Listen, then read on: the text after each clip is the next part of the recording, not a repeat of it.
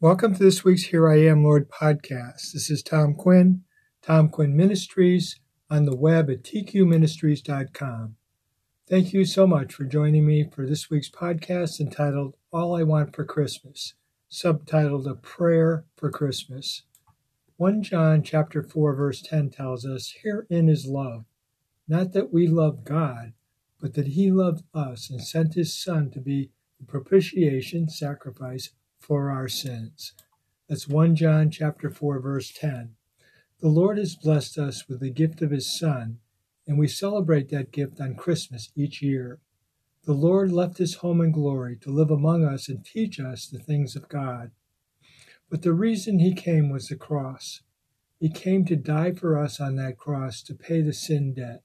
Christmas is a reminder of the Lord's great love for us in coming and sacrificing his life, all for us. For those of us that know the Lord and truly understand the meaning of Christmas, it is our heart's desire for all those that have not given their heart to the Lord to do so this Christmas.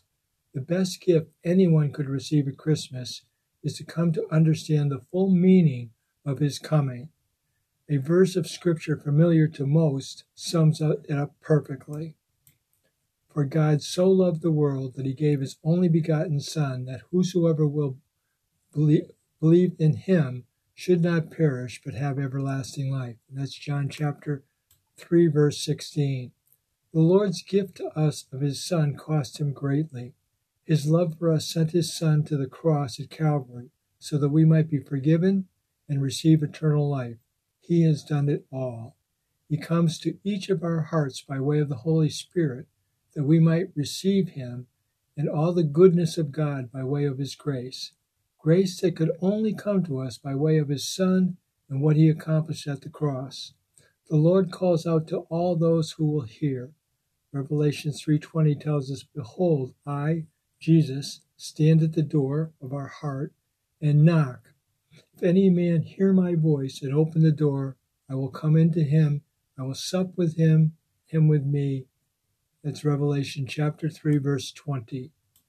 The above scripture was written to the church of Laodicea, which many scholars say not only represents the church of that time, but also represents the end-time church that has grown cold toward the Lord. I believe it speaks to those in the end-time church that have lost their way, and to all those who do not know the Lord at all. He stands ready to forgive and embrace all those who will call upon his name this Christmas. The Word of God makes it very clear in the following verse. "For whosoever shall call on the name of the Lord shall be saved." That's Romans chapter 10, verse 13.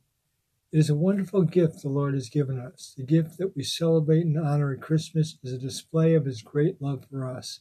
This gift that cost the Lord so much to give us is for whomsoever will come to the Lord and receive of the grace given us at Calvary. It is my wish, my prayer, and the prayer of all those who know the Lord and have experienced his great love for us, that those who do not know this wonderful life he offers us would come to him this Christmas. All I want for Christmas is for God's love to be spread abroad in the hearts of all those that have not experienced his great love. As the Apostle Peter tells us, the result of coming to the Lord is quote-unquote joy unspeakable and full of glory.